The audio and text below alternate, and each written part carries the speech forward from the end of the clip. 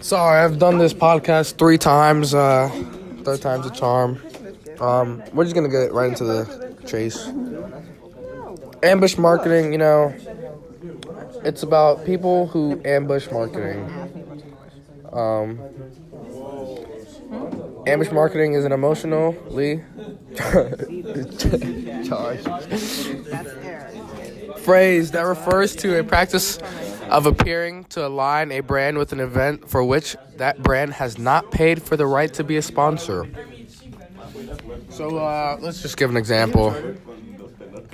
If I had my own brand, D-Rod brand, and I paid for my sponsorship to be in an event, and then I have like a little tag along Nike coming to feed off the people I want to attract, that's ambush marketing. Okay, thank you. Ambush marketing is an effective way for the ambushers, of course, not for the people who pay. It's cheaper. It's cheaper than being an official sponsor, like I've said a couple times. Used to gain market share, may sponsor an athlete or team, but not the entire event. So it's like, I sponsor LeBron James. That's about all I can say. Hey Trey. We're here with another special guest, Trey Averhart. Great Division I athlete, football player, wideout, 6'5". What do you have to say about sports marketing in general? Don't say anything bad. It's going to Mr. Kane. The class? About the class? Or just sports marketing in general? How do you think you can use sports marketing in the future? I think sports marketing is, it's a career. Just overall, I just think it's a career that everybody can use. A lot of money is in sports marketing. If you really know what you're talking about, you could really thrive. Also, another question, Trey. How do you think I've been on that before. Being an effective businessman as yourself, how do you think you can use this in your overall experience? I think as me being an entrepreneur, I could just thrive in the overall sports marketing because as me, as an athlete and a businessman, I'm just successful overall. And then I want Mr. Kane to know that he's a great teacher and that I want him to have a wonderful day. Thank you, Trey. It was a pleasure. I appreciate you.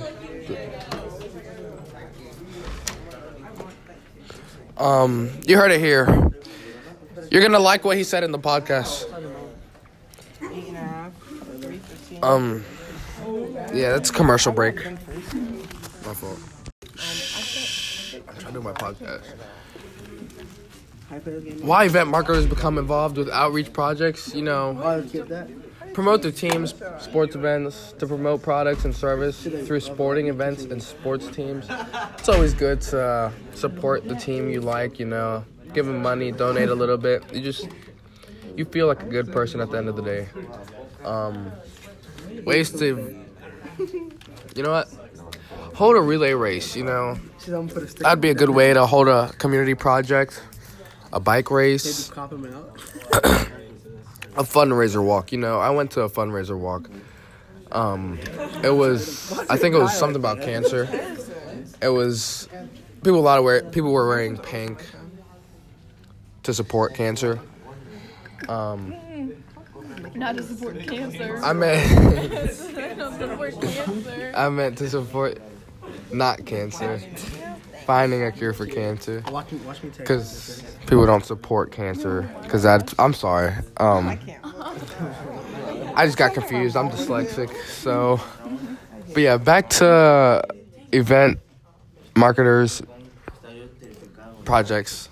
Giveaways. Giveaways are always a good thing. You see YouTubers all the time giving away stuff, like how David Dobrik gave away a Tesla.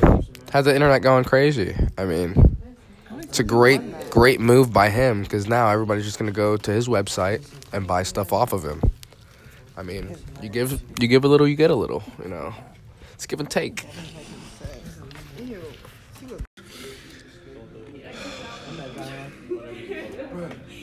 Now I'm kind of mad. Why event marketers become involved with outreach projects? They promote their teams, sport events, to promote products and service through sporting events and sports teams, and to help the community. You could hold a relay race, a bike race, to support a local organization to promote your team.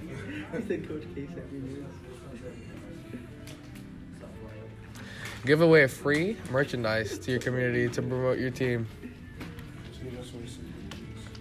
Guest star Carson Mouse here. Have a chance to win tickets to one of your team's sporting events. Give away a meet and greet to a team.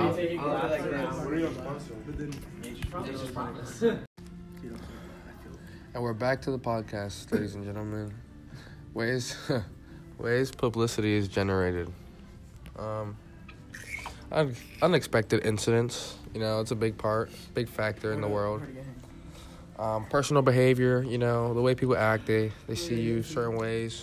Special occasions, sporting events, charities, balls.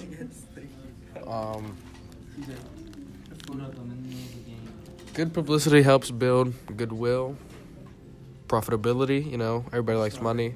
Fan support. Without fans, there'll be no money. No money, no pay. No food on the table for your kids. Spectators, business, community, local community, media, employees,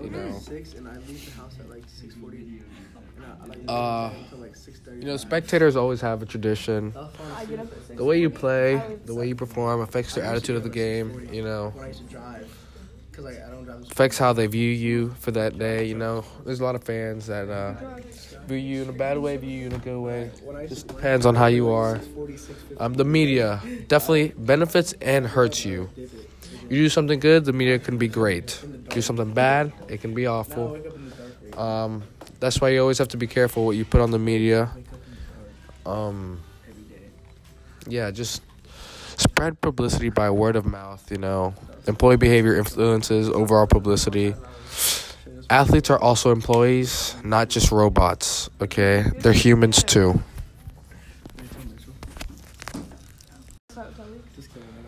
Celebrities have a responsibility to keep fans happy.